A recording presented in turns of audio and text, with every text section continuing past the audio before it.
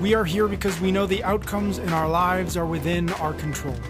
That taking absolute ownership of how we eat, sleep, train, think, and connect with each other is how we'll optimize our health and happiness. That chasing excellence is how we grab hold of what is possible. Our mission is to live on the run, always chasing, never stopping. Hello and welcome back to another episode of Chasing Excellence. Ben, how are you? We are still here with Mr. Colin O'Brady. How are you guys doing? Great to be back. Awesome. Good. Colin, for those folks who didn't listen to last week's, I recommend you go back, listen to last week's episode where we talk to Colin about his experience as an explorer, as a 10-time world record breaking explorer. In fact, he is also the author of the book, The Impossible First, and the new book, The 12-Hour Walk, which we are going to specifically dive into today. And I'm excited to do that. The basic premise of the 12-hour walk, as the title suggests, is to go out and take Drum a 12-hour roll, walk. please. It is. Yes, exactly. It is not a secret. Self-explanatory. Yeah, exactly. It's a great title. It says exactly what it is. I want to start with a question, or it's really the question at the heart of the book. And I'd love for you to just explain it a little bit, and it'll get us into the conversation about the walk itself. And the question at the heart of the book is that you ask readers is, what is your personal Everest? So can you just unpack that a little bit? What does that mean? Why is that question important? And how does that question launch this idea of a 12-hour walk?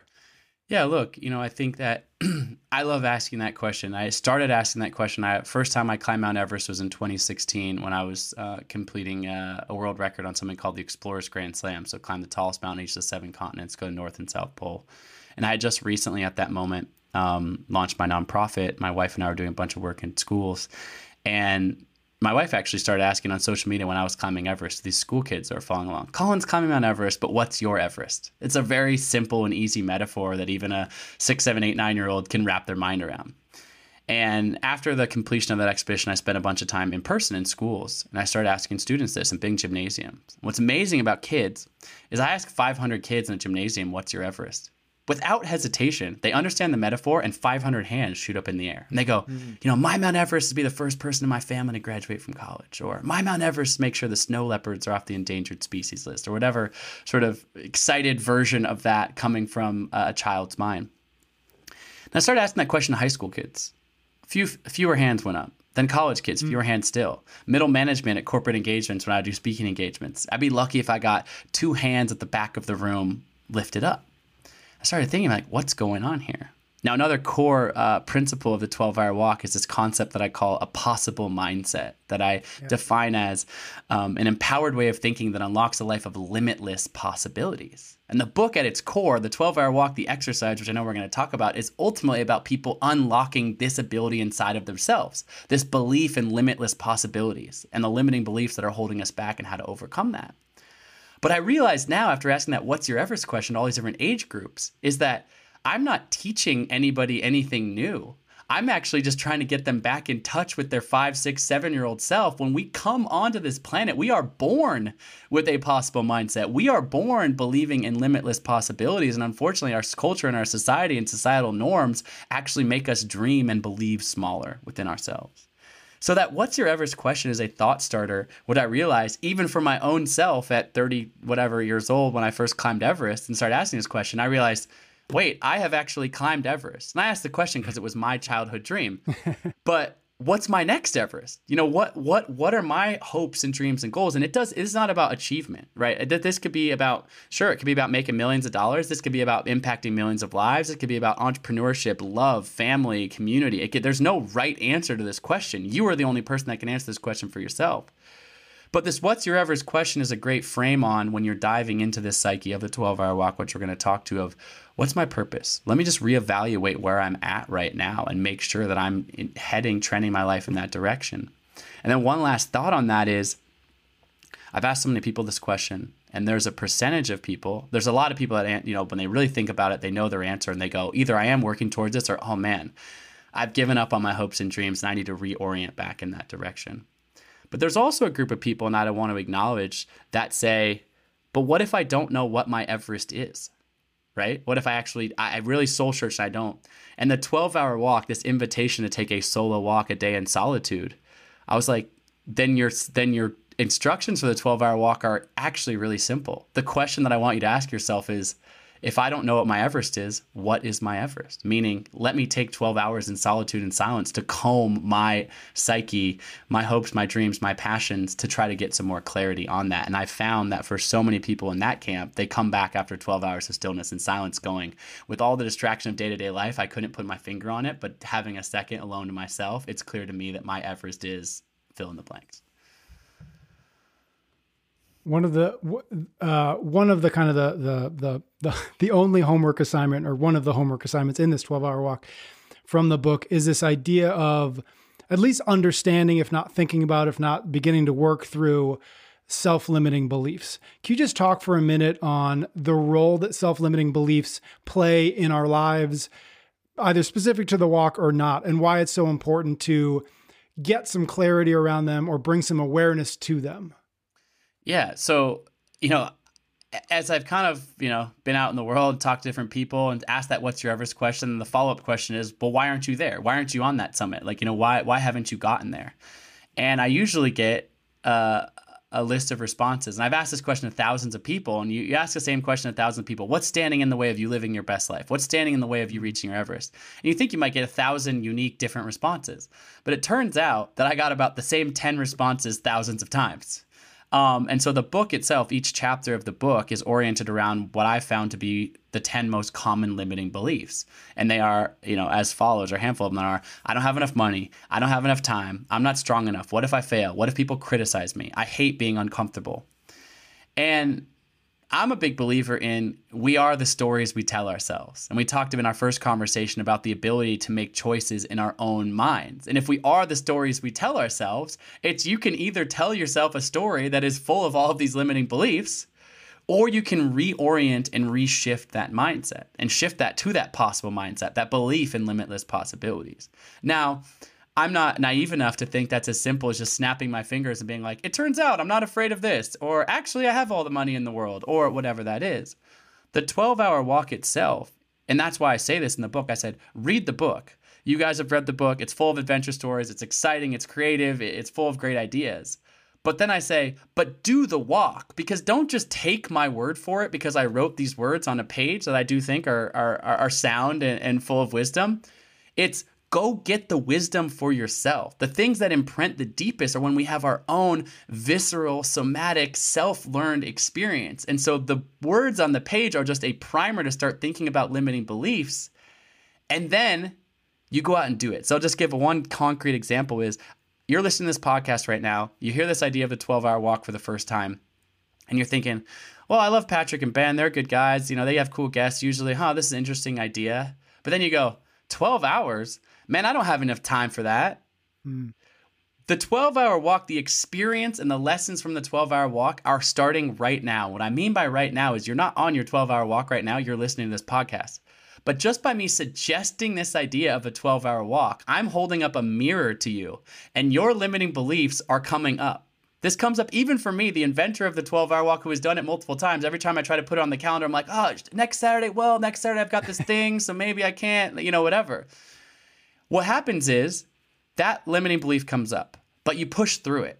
You actually go to my website, 12hourwalk.com, you pick a walk date, you complete the walk, and you say, oh, just because I had the initial response of I don't have enough time, or what if my feet hurt, or whatever else is coming up in your brain, you prove to yourself that you could push that aside.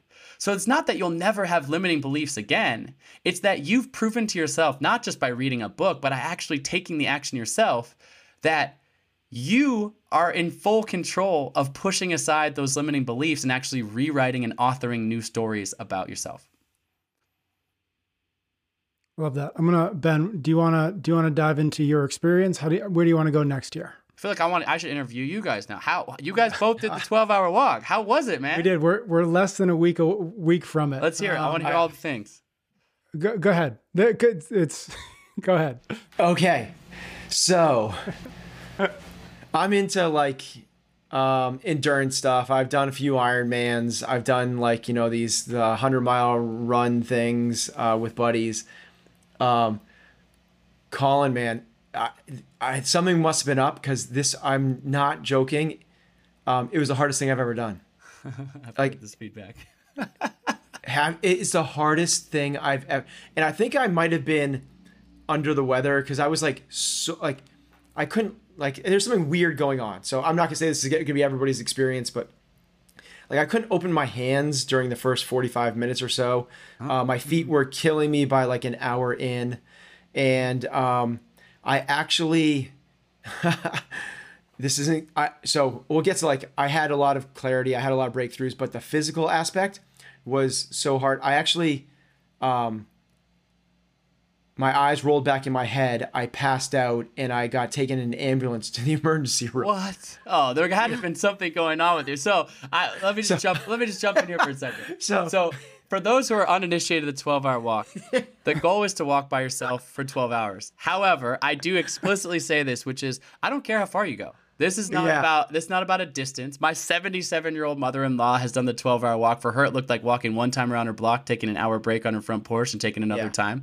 People like Ben, it turns out, probably pushing themselves pretty hard, trying to get 50 miles in or something like that. But it doesn't necessarily matter how far you go. It's about taking that day in stillness. But I'm very curious to hear more because it meets you right where you're at. This is not generally something that I say you have to train for ahead of time. Like as I said, take as many breaks as you want, rest, take long breaks, recover, whatever that looks like. But invest the 12 hours in yourself. So tell me more. Like what? So Okay, food, water, like yeah. what? So I did all that stuff. Well, I'm a coach, so I'm a performance coach. I know how to. So I did I did the right amount of all the salt, things. magnesium, potassium, right amount of carbohydrates and protein. I had the right amounts of water.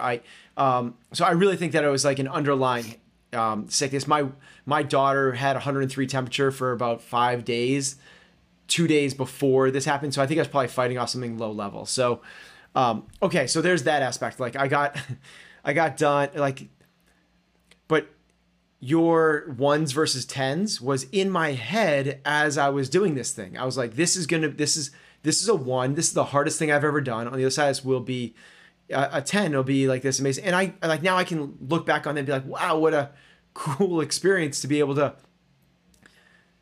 I was not walking across Antarctica. Nothing even close. And I have so much respect for what you did there, especially that last 77-mile push to get to the end. And you were doing it in a competition setting, fighting Captain Rudd, who I love that the fact that you like, but at one point you actually like, did I make him up? Yeah. Like I think that's so cool. Like that's like, because what a cool thing to actually make up. Like that would be like so fitting. And like this British badass special forces guy, it's so fitting. But anyway, the fact that it started off as a challenging physical thing. I was sore in the beginning. I had all these cool moments of clarity. Here's actually the thing that I wish I had done was I wish I had like a little piece of paper. Like this is to write things because I was like, hold on to that. But I didn't want to pull my phone out because silence and solitude and no technology. But there were so many of those things that it wasn't like, here's your Everest. Here's the one thing. It was literally like 24 things like that's meaningful. That's something that I need to make sure I have at the end of this thing. And it's kind of like those, the alcoholics call it the moment of clarity. Yeah. It's like, I think that's kind of like what a lot of us are actually experiencing everyday life as, is this, a little bit of this unclear state because we're just going either through the motions or there's so much urgency in our lives that we never get to what's actually important. And I've never done I meditate every day, I do breath work, all of that, I journal and all that stuff, but I've never had the experience of 12 hours of solitude, even though I've done Ironmans, which take almost 12 hours. And that's the quietness aspect of it.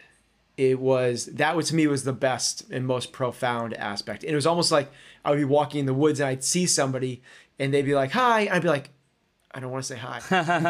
It's going to break it. Right. But I did love that if there was one thing that I will do it again. And the next thing I will do is a pen and paper readily at hand. But here's the other really, I did like I basically walked 2 or 3 hours to get to a wildlife sanctuary, and I walked around that for 4 hours. I walked to another wildlife sanctuary and walked around that for 4 or 5 hours, and then got to the whatever it ended up being, and I did 3 of those things.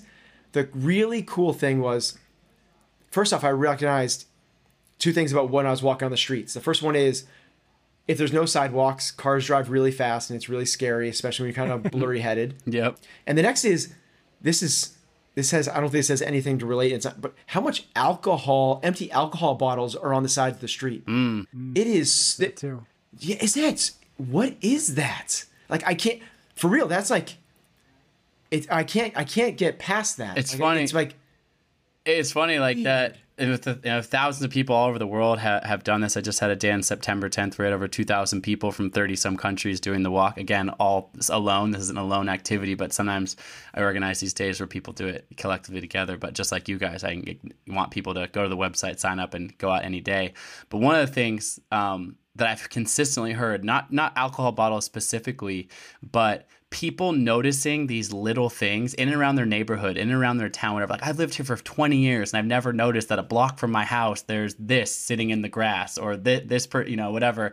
And so those micro things, and it makes you realize kind of how fast paced we are moving. It's a great insight about the journaling. A lot of people have asked me about that, and I highly encourage that. I think I should need to be a little bit even more explicit about that, which is just the, ability to capture that. Yes, the idea. I tell people, use common sense. I tell people, don't be on your phone, be on your phone in airplane mode, all this kind of stuff. And they're like, oh, but that means I can't write down something. I'm like, look, you know that if this turns into a 6-hour journaling exercise, that you're no longer doing the 12-hour walk. But you also know that if you're having an insight during your 12-hour walk that you want to really be able to reflect on later, I want you to be able to take that with you. I want you to be able to come back to that a week from now, a month from now, a year from now, and go, right, like that is a good memory or an important insight to have from that. And a paper and pen, I highly, highly encourage folks to take in. Patrick, how about for you? What was your experience? I also, it's funny. I saw Ben a couple of days ago, and we hadn't caught up since. And I was like, I'll be honest, I was hedging, because I was like, if he was like, oh yeah, piece of cake, no problem, it was fun, I was gonna probably not be honest with him. But the truth is, when he told me how challenging it was, I was like, oh, good. Because I also found that. Now, I didn't end up in an ambulance, but I did also find physically to be more demanding or more challenging than I anticipated. And to be totally honest, I didn't anticipate it really at all. Mm-hmm. I think that's probably one of the biggest things for me is I didn't hedge. I didn't realize. Yeah. It 12 hours on feet's long. 12 hours. Yeah, but sure. within about an hour and a half, when I really started to feel it, the thing that I thought about was, oh, this is what happens when, like, I have a little office quite literally in my backyard. Most of my walking is between the house to the office. Oh, that's what happens when you don't walk very much. Oh, that's how your feet feel. Oh, that's how quickly your hip flexors start to fire. So for me, it was just a really good reminder that as healthy as I am, get workouts, like, walking is not a big part of my life. And so it was actually a really nice reminder to stop that and to fix that, because it was surprising. But yeah, so it was physically challenging. I think one thing, to Ben's point and to what you guys were just saying about the reflection, one thing that I found that I really liked, so I would do like a 2-hour walk or 2-hour block, and then like a 15-minute break where I'd, eat a little snack. And I did my walk was all up and down the coastline where I live. So I was up and down the beach for the whole day. And so I would sit and stare at the ocean. And I found that the 15 minutes, it was the most clarity I would get. So the 2 hours would be like, I'd start with the thought, I'd start with the questions, but then, your brain goes in 414 different directions, and I start thinking about work and whatever. But then I would sit and it would bring it all back, and I'd say, okay, I remember why I'm here. And I'd actually had the book on me. So I'd flip through the book a little bit just to kind of focus myself. And then I'd found the next 30 minutes, the next 40 minutes of kind of that next chunk would be really focused and really clear. And then I'd kind of continue that cycle throughout the entire 12 hours. And for that, and that to me was the real benefit of it, was those moments of sitting, ironically enough, were the places where I found myself having the moments of clarity. And if I'd had a notebook, that's where I would have been jotting things down and trying to remember them. Yeah, it's interesting. It's like the walking kind of primed your mind, and then you sat down with it, and it really opens up. Yeah. So I would actually, like, if I did it again, or when I do it again, I would probably do those breaks every hour. One, to reduce a little bit of the physical challenge, which again, that's fine. I'm not scared of it. I do it again, but to actually increase the moments where my mind can kind of like settle in. What have I been thinking about? What have I been circling in on? What do I want to send myself back out with? What question do I want to send myself back out with? Yeah, I love that. I love that. How did you find the silence and solitude? Was that sort of unfamiliar for you? Have you spent time in silence and solitude? Was that longer, shorter than things you've done in the past? That was, for me. I mean, I think Ben and I are very similar in that we're attracted to that anyways, and we seek that out in whatever ways maybe we can. Though, of course, we both have young kids, and so silence is difficult to go by. So I would say that was certainly the longest stretch for me.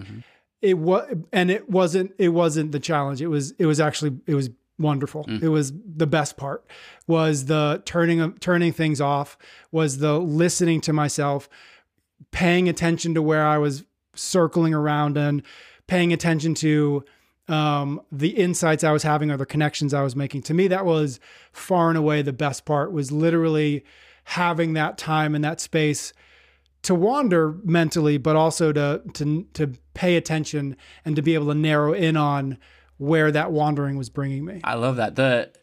I've received a lot of different thoughts, feedback, people sharing their insights and things with me. And one that I hear commonly, which reflects a little bit of what you said, which is, sounds like you didn't have that sort of anxiety or fear of being alone, which is great. But a lot of people initially go in and say, oh, what I was most nervous about is 12 hours alone in silence in my own head. What was I going to find in there? But almost unequivocally, people come back and they go, that was the gift. Like, that was the gift of this thing. And I certainly feel the same. The reason I'm so passionate about sharing this with the world is for that reason, is for the reason that we live in a busy, noisy world, and that's the way it is. But there's so much to be mined in there from being able to take that moment. Guys like yourself with young kids, busy lives, busy jobs, phones, emails, all the things. And again, like I said before, not to spend every single day of your life in abject silence, but to just be like, it's a good check-in with people. And the amount of people that say, I was worried I was going to be so bored, it was going to feel like it was forever, whatever. And they get to the end, they're like, look, my feet are tired. I'm ready to be done walking because my body is tired.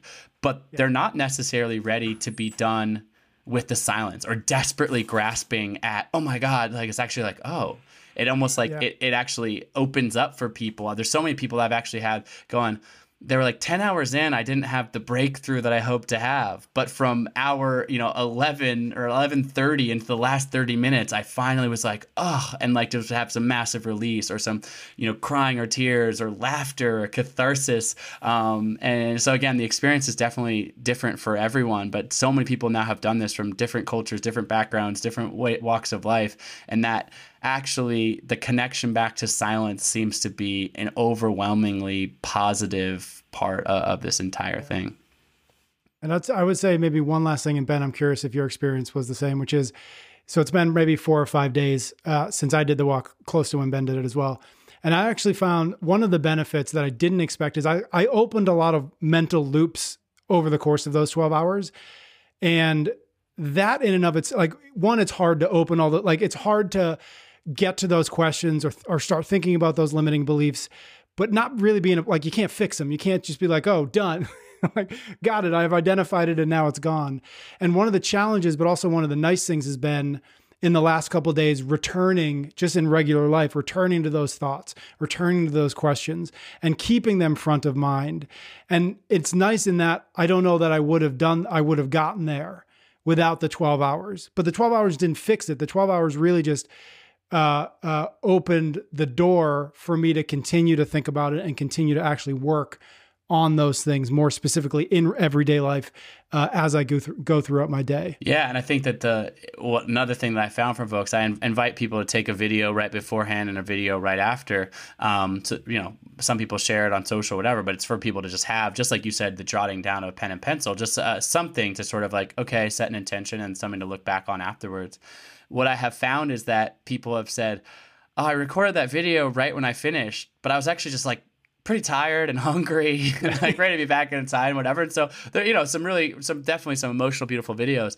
But then people send me a video a day or two later and they go, I slept and my mind kept working through the things that had been opened up. And now a day later, a week later, the insights, the ripple effect of this continue to happen. And it's been said by, you know, many, sort of meditation folks and people like that, or people that go on retreats or go on vision quests. It's like the experience of the vision quest or the meditation retreat or whatever, while it's happening, is powerful. But the way you gauge the success of that, so to speak, is how you integrate that lesson afterward, right? Like how you actually take that back into your day-to-day life. And so I know I even say this at the end of the 12-hour walk. I say, my next Everest is to inspire 10 million people to take the 12-hour walk.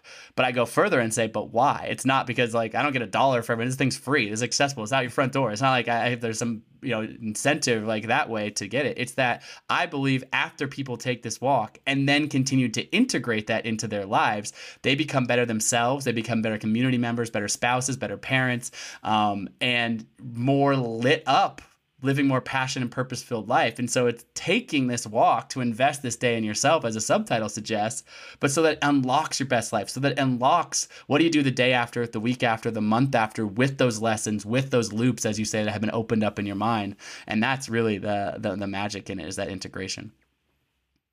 Yeah, I would put in a additional piece for people that are about to embark on this thing, or they listen to this podcast, or they buy the book and they're going to go do this.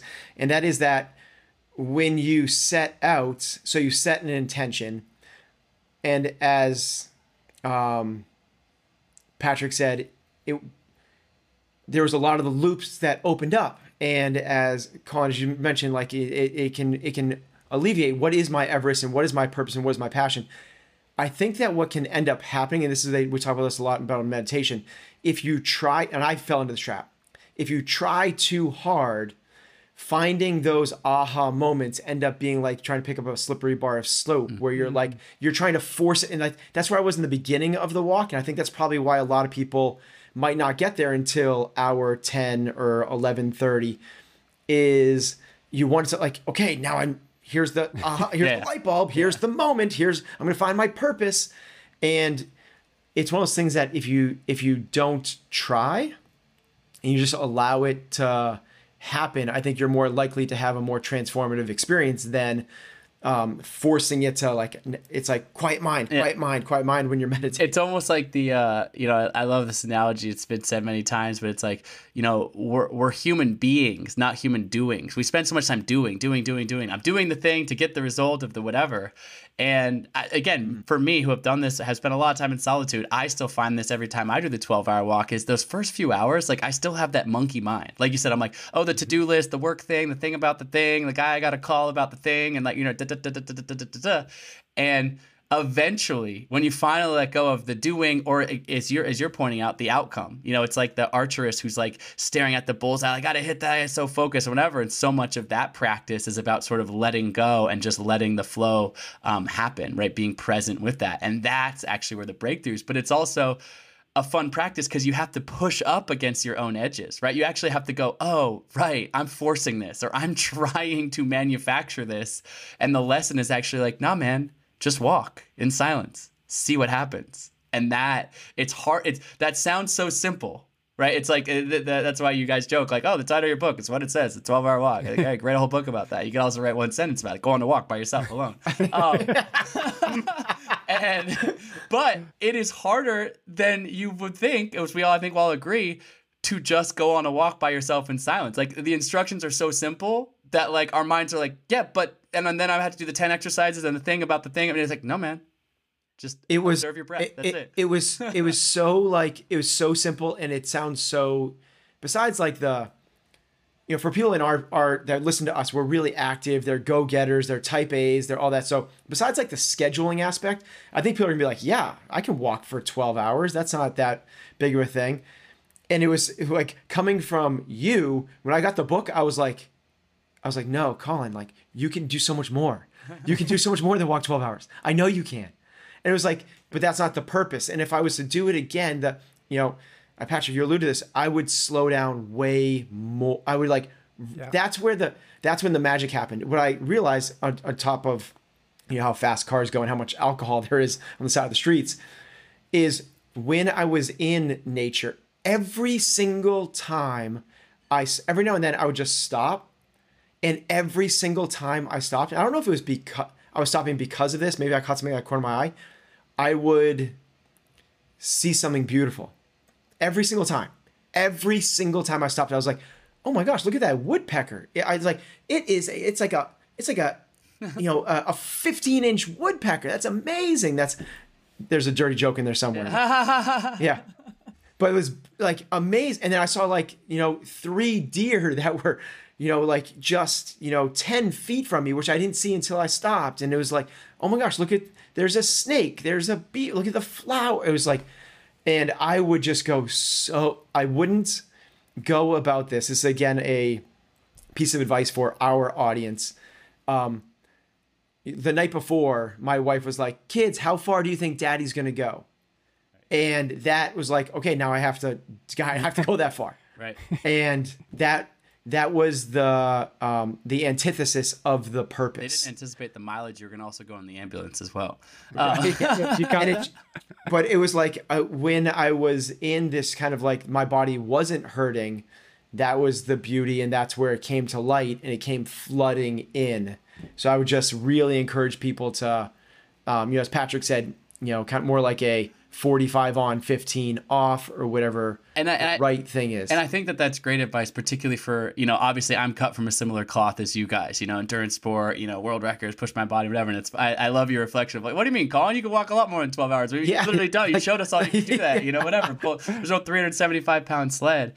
And I love that you've run 100 miles multiple times. I love that you've completed multiple Ironmans. I'm proud of the things that I've done in my life like that. And it is so easy to look at this and put that in the same bucket and go, oh, this is an easier version of an Ironman, whatever. And the truth is, and I love that you've come to this insight on your own, is that like, actually, this is just a different thing.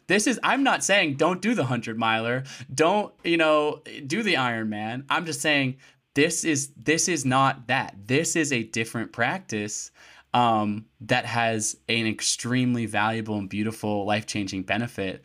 But it's also what I love to say is that this 12-hour walk meets you right where you're at. And I've done this, again, obviously people individually are always doing this, but I've done it with different types of groups. And I've done it with the group of people, and I facilitated larger groups of people doing this that are cut from the same mold, the endurance athlete type. And it's so funny how the dialogue, because I start these WhatsApp groups and people talk about how far are you going to go? How are you going to do this? What's your hydration? And I've also done this with groups of people who are, 50, 60, 70 years old, don't have an orientation towards athletics. This is way outside the box for them. And there's some nervousness about the physicality, but the conversation ends up being about something so different because they don't have the model built in for their personality. Neither is right or wrong, right? And it's just to say that people approach this differently and then push up against of who they are. Like you found out for yourself that it turns out that you're externally motivated by what your kids' expectations of you are, which makes sense as an endurance athlete. And then a reflection being like, oh, maybe I missed a little bit of the point here. Or to Patrick's point of, it was within the stillness, it was within the moments in between that I actually gained the most insight. And I think that that's powerful for each one of us, no matter how we fall on that sort of personality spectrum, to feel into the edges of this, because we all feel it differently, but there's certainly something to be gained for all of us. All right, Colin, we got to let you go. You got to move on with your day. You got to talk to some more folks about 12-Hour Walk. Thank you so very much for joining us. Thank you very much for this book. Again, it's called The 12-Hour Walk. 12hourwalk.com if folks want to learn more. Yeah, pick up the book, 12hourwalk.com. I invite everyone to sign up. When you sign up, psychology says that when you actually put something on your calendar, it's like 99% more likely that you're actually going to do it. So go on the website, pick a date. I'll show up in your inbox as your accountability partner as we count down towards that date. And I also created an app that helps track your walk. It works in airplane mode. It's so that you're not lost. It tracks, afterwards you can see all the places you walk and how far you went. But more than anything, it helps you guide you in airplane mode. Because people go, oh, but I got to still look at Google Maps. They look look at Google Maps, they get 10 notifications and they respond to their text messages and it breaks the silence. And so I've taken that off the table for you. So go to the website, sign up for the walk, read the book, and I look forward to hearing from all of you about how your experience is. It's been such a pleasure to be here with both of you, and glad to hear that you had a good experience. And also glad to hear both of you when you said, when I do the walk next time. That makes me happy, because I found more often, again, I haven't put that in people's mind, but honestly, that's one of the most common feedbacks is people go, oh, this is now a quarterly practice for me. This is now a yearly practice for me, a reset, a tool that I now have in my toolkit to continue to grow and improve and reset when my body, mind, and spirit needs it. Thank you, Colin. Thank you, everybody out there, for listening. Thank you for your ratings and reviews. Ben and I will be back next week with another episode of Chasing Excellence.